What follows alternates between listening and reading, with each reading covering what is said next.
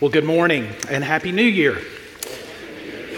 Welcome to Central, where we seek transformation through renewal in Jesus Christ. Jesus Christ, who is committed to changing our lives, our community, and our world, and therefore so are we. My name is Charles Godwin. I am one of the pastors here. This coming week, many churches around the world celebrate Epiphany, marking the end of the season of Christmastide.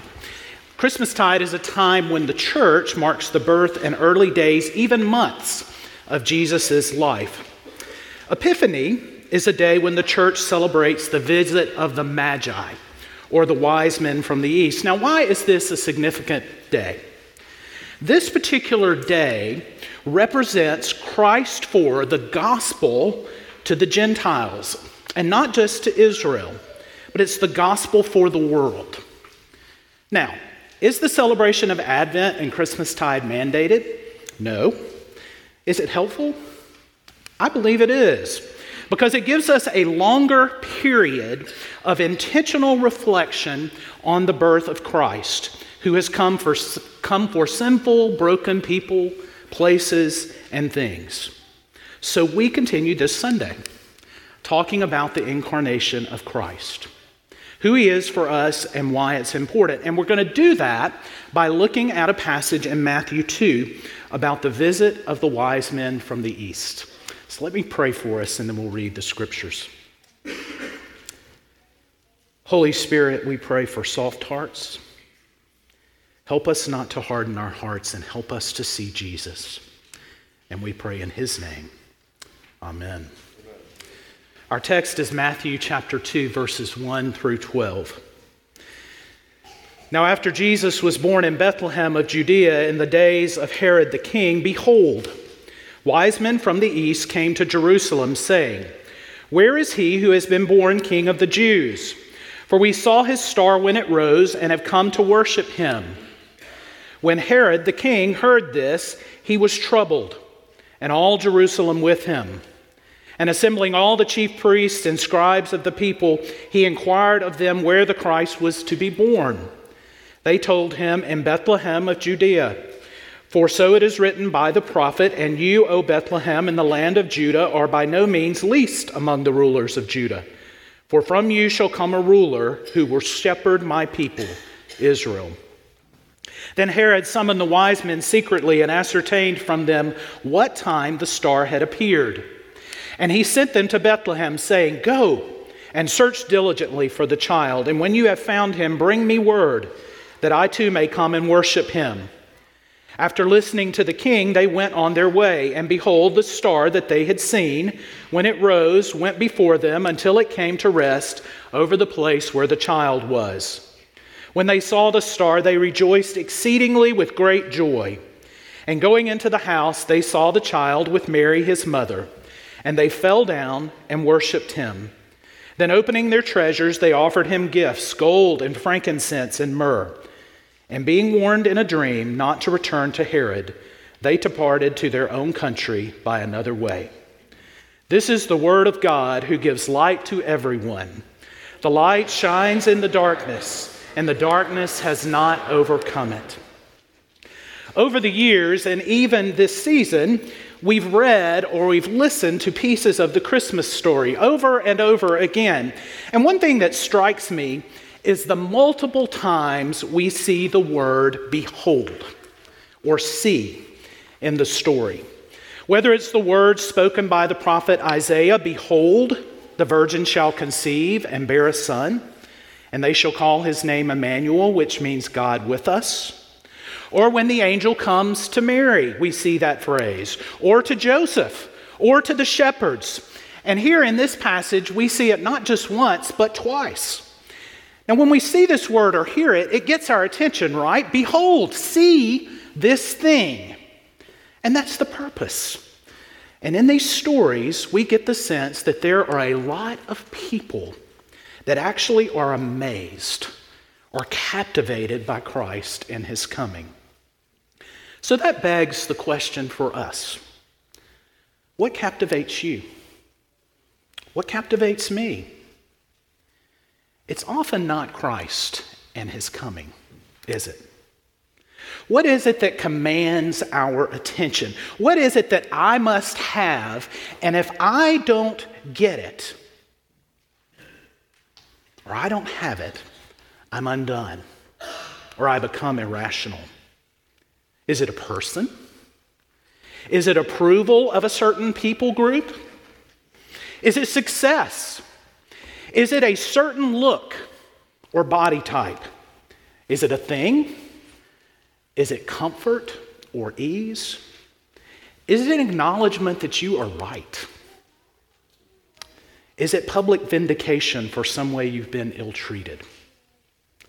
Is it a particular situation or a dream that if unrealized, then you are incredibly unhappy, and so is everyone else around you? In our text today, we see the Magi, and they are captivated by the coming of Christ. Now, who are these Magi, these wise men from the east? Sources say they were religious experts. The Magi probably referred to people whose practices included things like astrology, the study of scriptures, pursuit of wisdom. They were seers and magicians. Now, these are religious men in the worldly sense, and they probably know the prophecies about the coming of Christ. They are captivated by this unusual star, and they have traveled a long way to see the child. In fact, history tells us that they probably traveled in a large caravan. Maybe just because it was so big, they could only make 15 to 20 miles a day. They probably traveled at least 800 miles, which would take them a minimum of 40 to 60 days. That's commitment. And then they see him, Jesus. And the Bible says they give him gifts and they worship him. Now, we don't know that it means they worship him as Savior or not. History tells us probably not. But it indicates that they know he is someone special for the world. And because of that, they do not go back and tell Herod his whereabouts. Now, we see another response here in our story too, and that's the response of Herod, who is threatened by the fact that this prophecy about the coming of Christ may be true. He is captivated by his own power and the adulation of men. The fact that another ruler would come and would command that attention undoes Herod. We see after this passage that he acts completely irrationally when he realizes the wise men have not returned to him as he commanded, and he has all the male children in Bethlehem, 2 years old and under, killed. You think Herod's power was an idol to him? And when that idol is threatened, he acts like a lot of us do when our idols are threatened. He becomes undone and completely irrational. Now, we're going to focus mainly today on the response of the wise men who are captivated by Christ, although we will touch a little more on Herod's response briefly. In our text, we have these wise men from the east, and they're following a star, which probably is because they know the prophecy that a star will come from Jacob. Then when they come searching, they refer to the words of the prophet Micah. And you, O Bethlehem, in the land of Judah, are by no means least among the rulers. For from you shall come a ruler who will shepherd my people Israel. They are captivated by the possibility that this star may lead to a new ruler and shepherd. And when they find him as a baby, rather than just dismiss the prophecies out of hand, they're actually more captivated, and they worship him. Christ has come as ruler and shepherd of his people, of us. And as such, we should be captivated by him as well. So we're going to look at this today. Christ as ruler, and then Christ as shepherd of his people, and then talk for a few minutes about what that means for us. First, Christ has come as ruler. The text says, from Bethlehem shall come a ruler.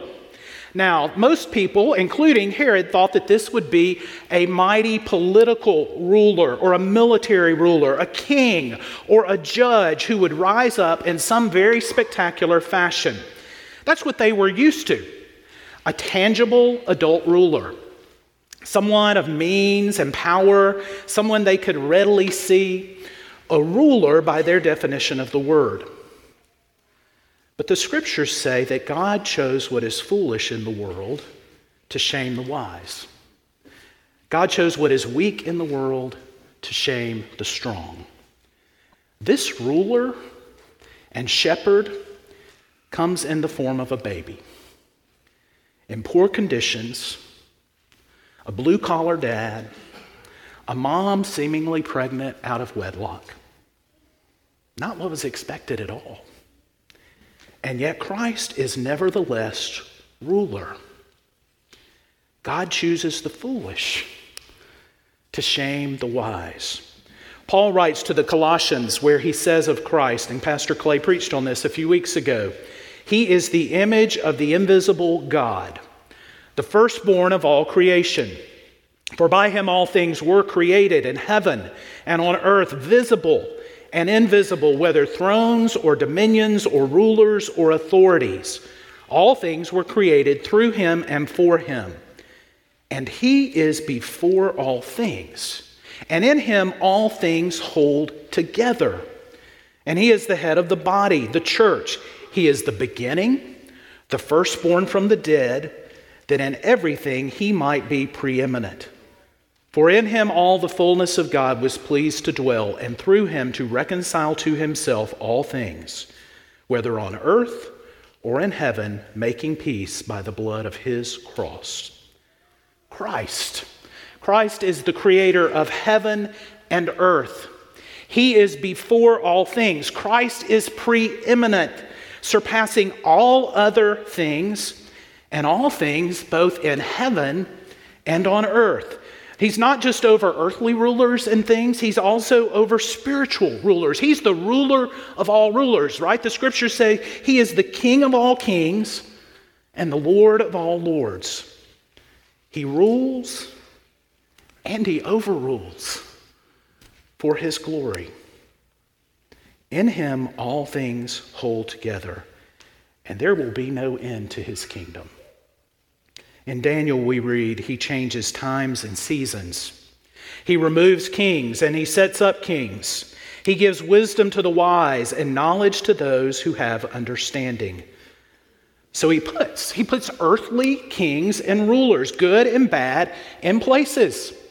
And he can easily remove them.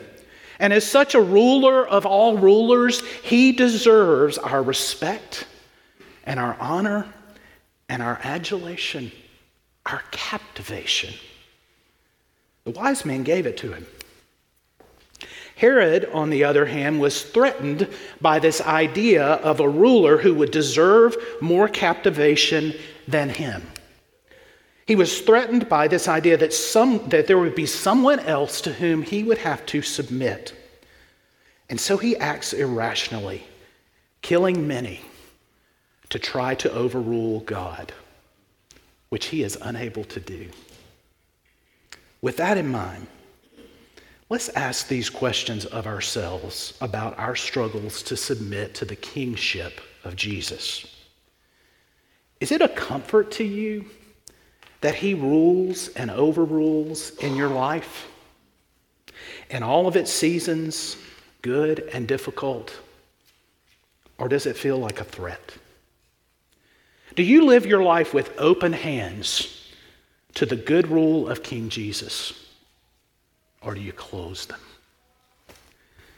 Makes me think about the gold ring in the Lord of the Rings trilogy.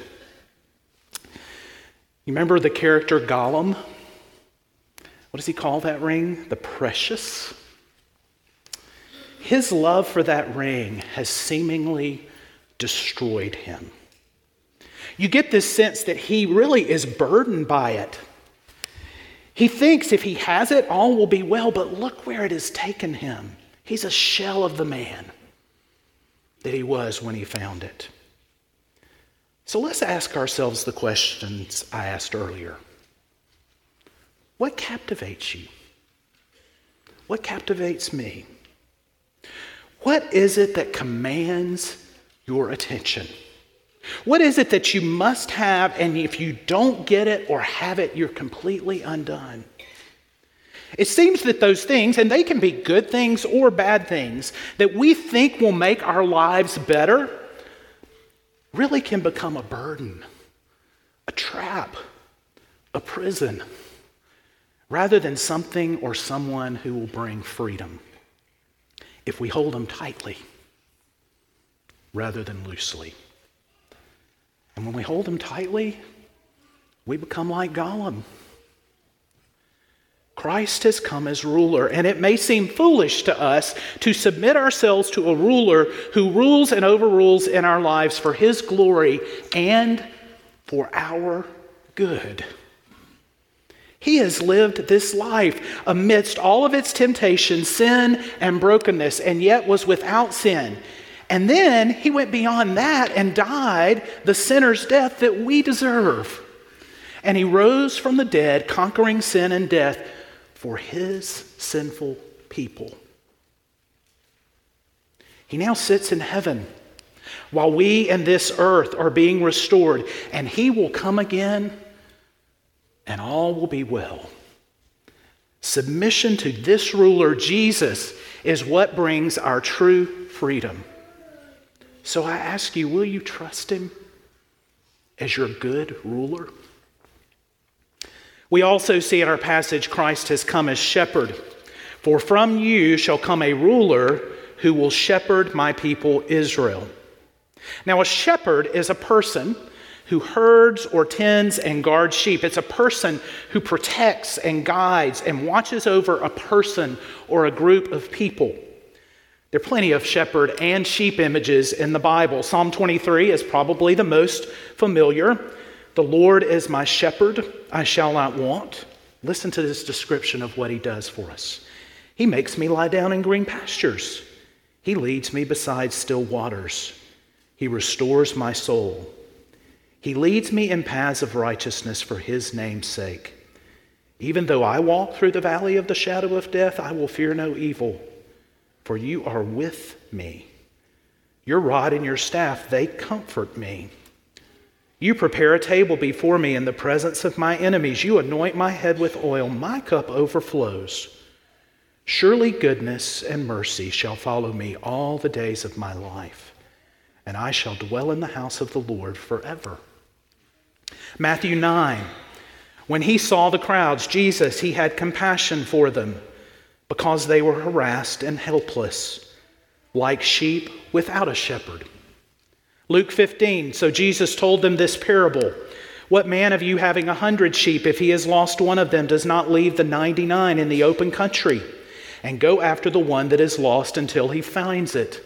And when he has found it, he lays it on his shoulders, rejoicing. And when he comes home, he calls together his friends and his neighbors, saying to them, rejoice with me, for I have found my sheep that was lost. Just so I tell you, there will be more joy in heaven over one sinner who repents than over 99 righteous persons who need no repentance. And then John 10, Jesus says, I am the good shepherd. The good shepherd lays down his life for the sheep. I am the good shepherd. I know my own, and my own know me, just as the Father knows me, and I know the Father. And I lay down my life for the sheep. My sheep hear my voice, and I know them, and they follow me. I give them eternal life, and they will never perish, and no one will snatch them out of my hand. My Father who has given them to me is greater than all, and no one is able to snatch them out of the Father's hand. From these passages, we learn several things about shepherds and sheep, about Christ and us. One thing we learn is that good shepherds provide care and have compassion for the sheep. Another thing, good shepherds go after. They pursue lost sheep. The good shepherd is willing to lay down his life for the sheep. And Christ is our good shepherd. And friends, just as an aside, that's what our shepherds here at Central attempt to model their ministry for you after the shepherding ministry of Jesus. And I've said this before and I'll say it again. If you want to be connected to your shepherd, please come see me, and I would be happy to do that. What does that make us? Sheep. The prophet Isaiah says, all we like sheep have gone astray.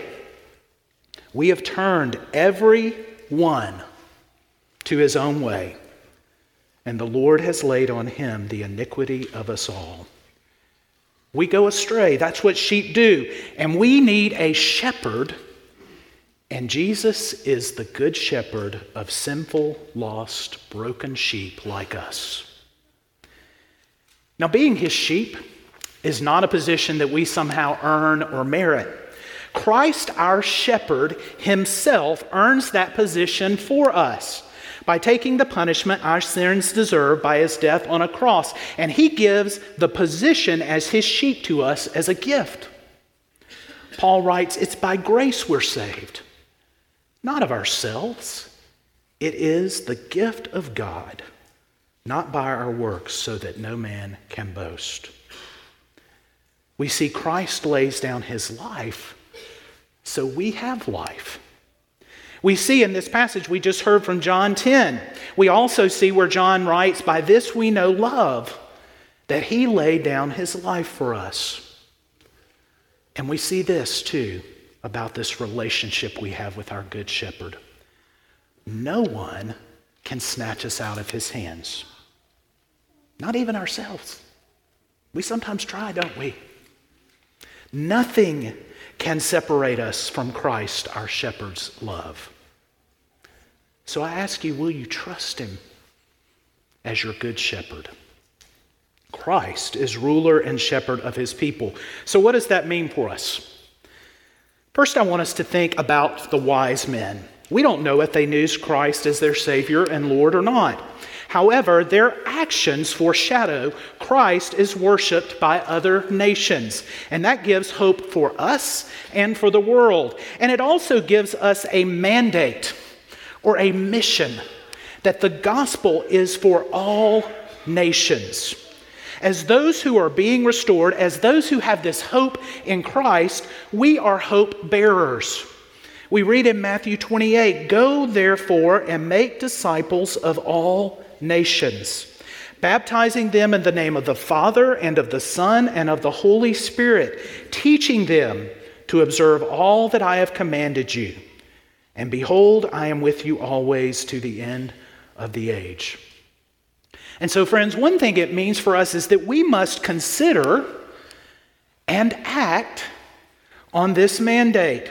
Now, what that means for you as an individual, I'm not sure. I'd certainly love to talk with you about that if you have that question, to pray for and with you. It could mean a lot of things. It certainly means you go with the message of hope in Christ, with your words and your deeds and your presence to your family, to your neighbors, to your friends, to your coworkers. It could mean you go further, like Rachel Zebarth in Montana, or Michael Miller and Lucy Wynn to Honduras, or the Perez family to Portugal, or Malia Bridewell, who we heard from just a few weeks ago, to France, or the Futos to Hungary, or Paul Billy Arnold to India. And the list could go on. It certainly means we support those who do go with our finances and our prayers. I want to encourage you to ask Christ, your good ruler and shepherd, to show you where you can bring the hope of restoration in Christ to bear, and to make you willing to respond. It's this idea of holding your people and your things and your plans loosely. It's this idea of open hands. And know this, as you do go, wherever you go, Jesus is the one who writes hope in people's hearts and lives. You may bear the message But he, not you, he makes it effective in people's hearts and lives. Secondly, I want us to think for a moment about being captivated by Jesus. It's not something that just happens. It didn't just happen for the wise men. They knew the prophecies. They studied them. I believe it took a great amount of their time and discipline.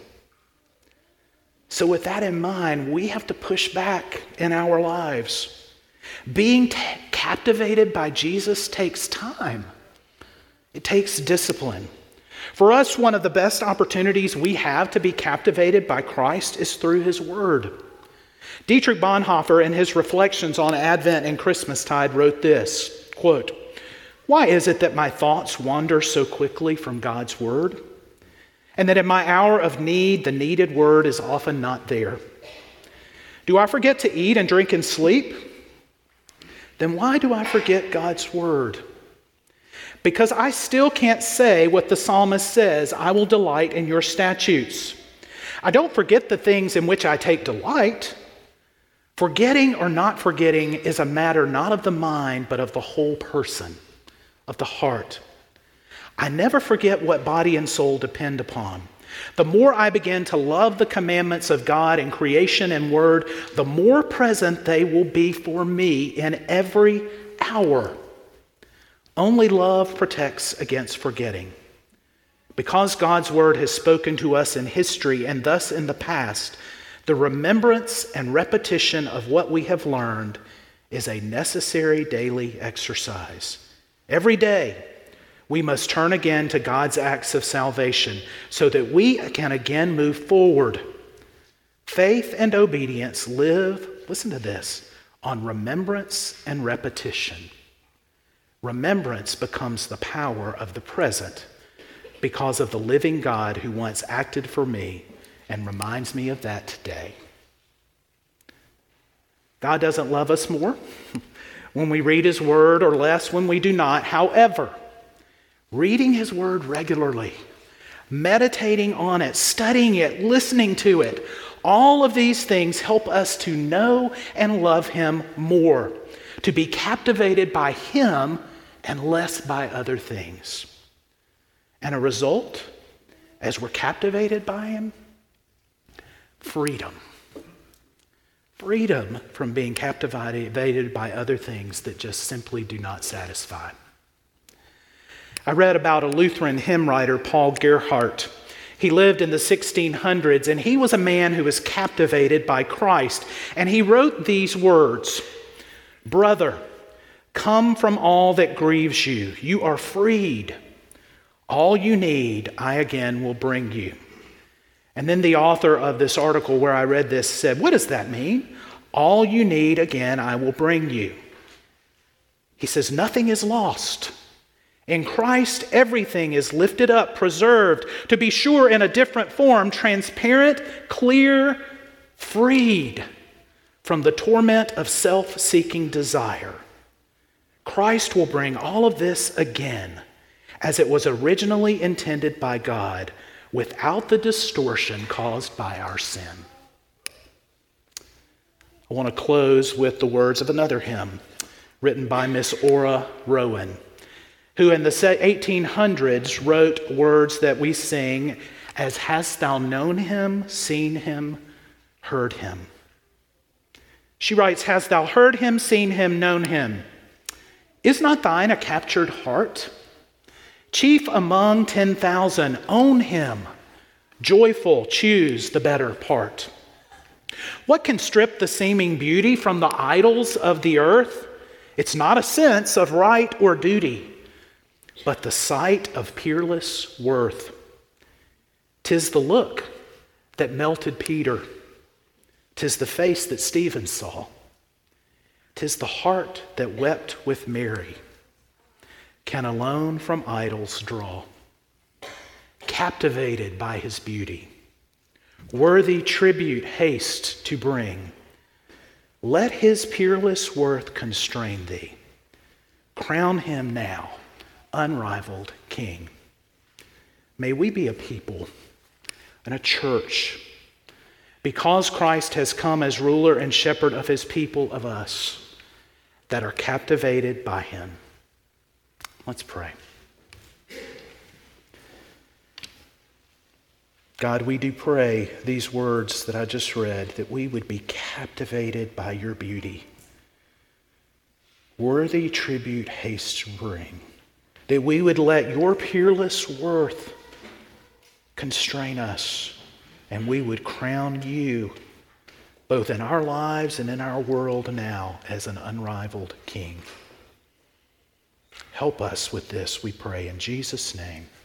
Amen.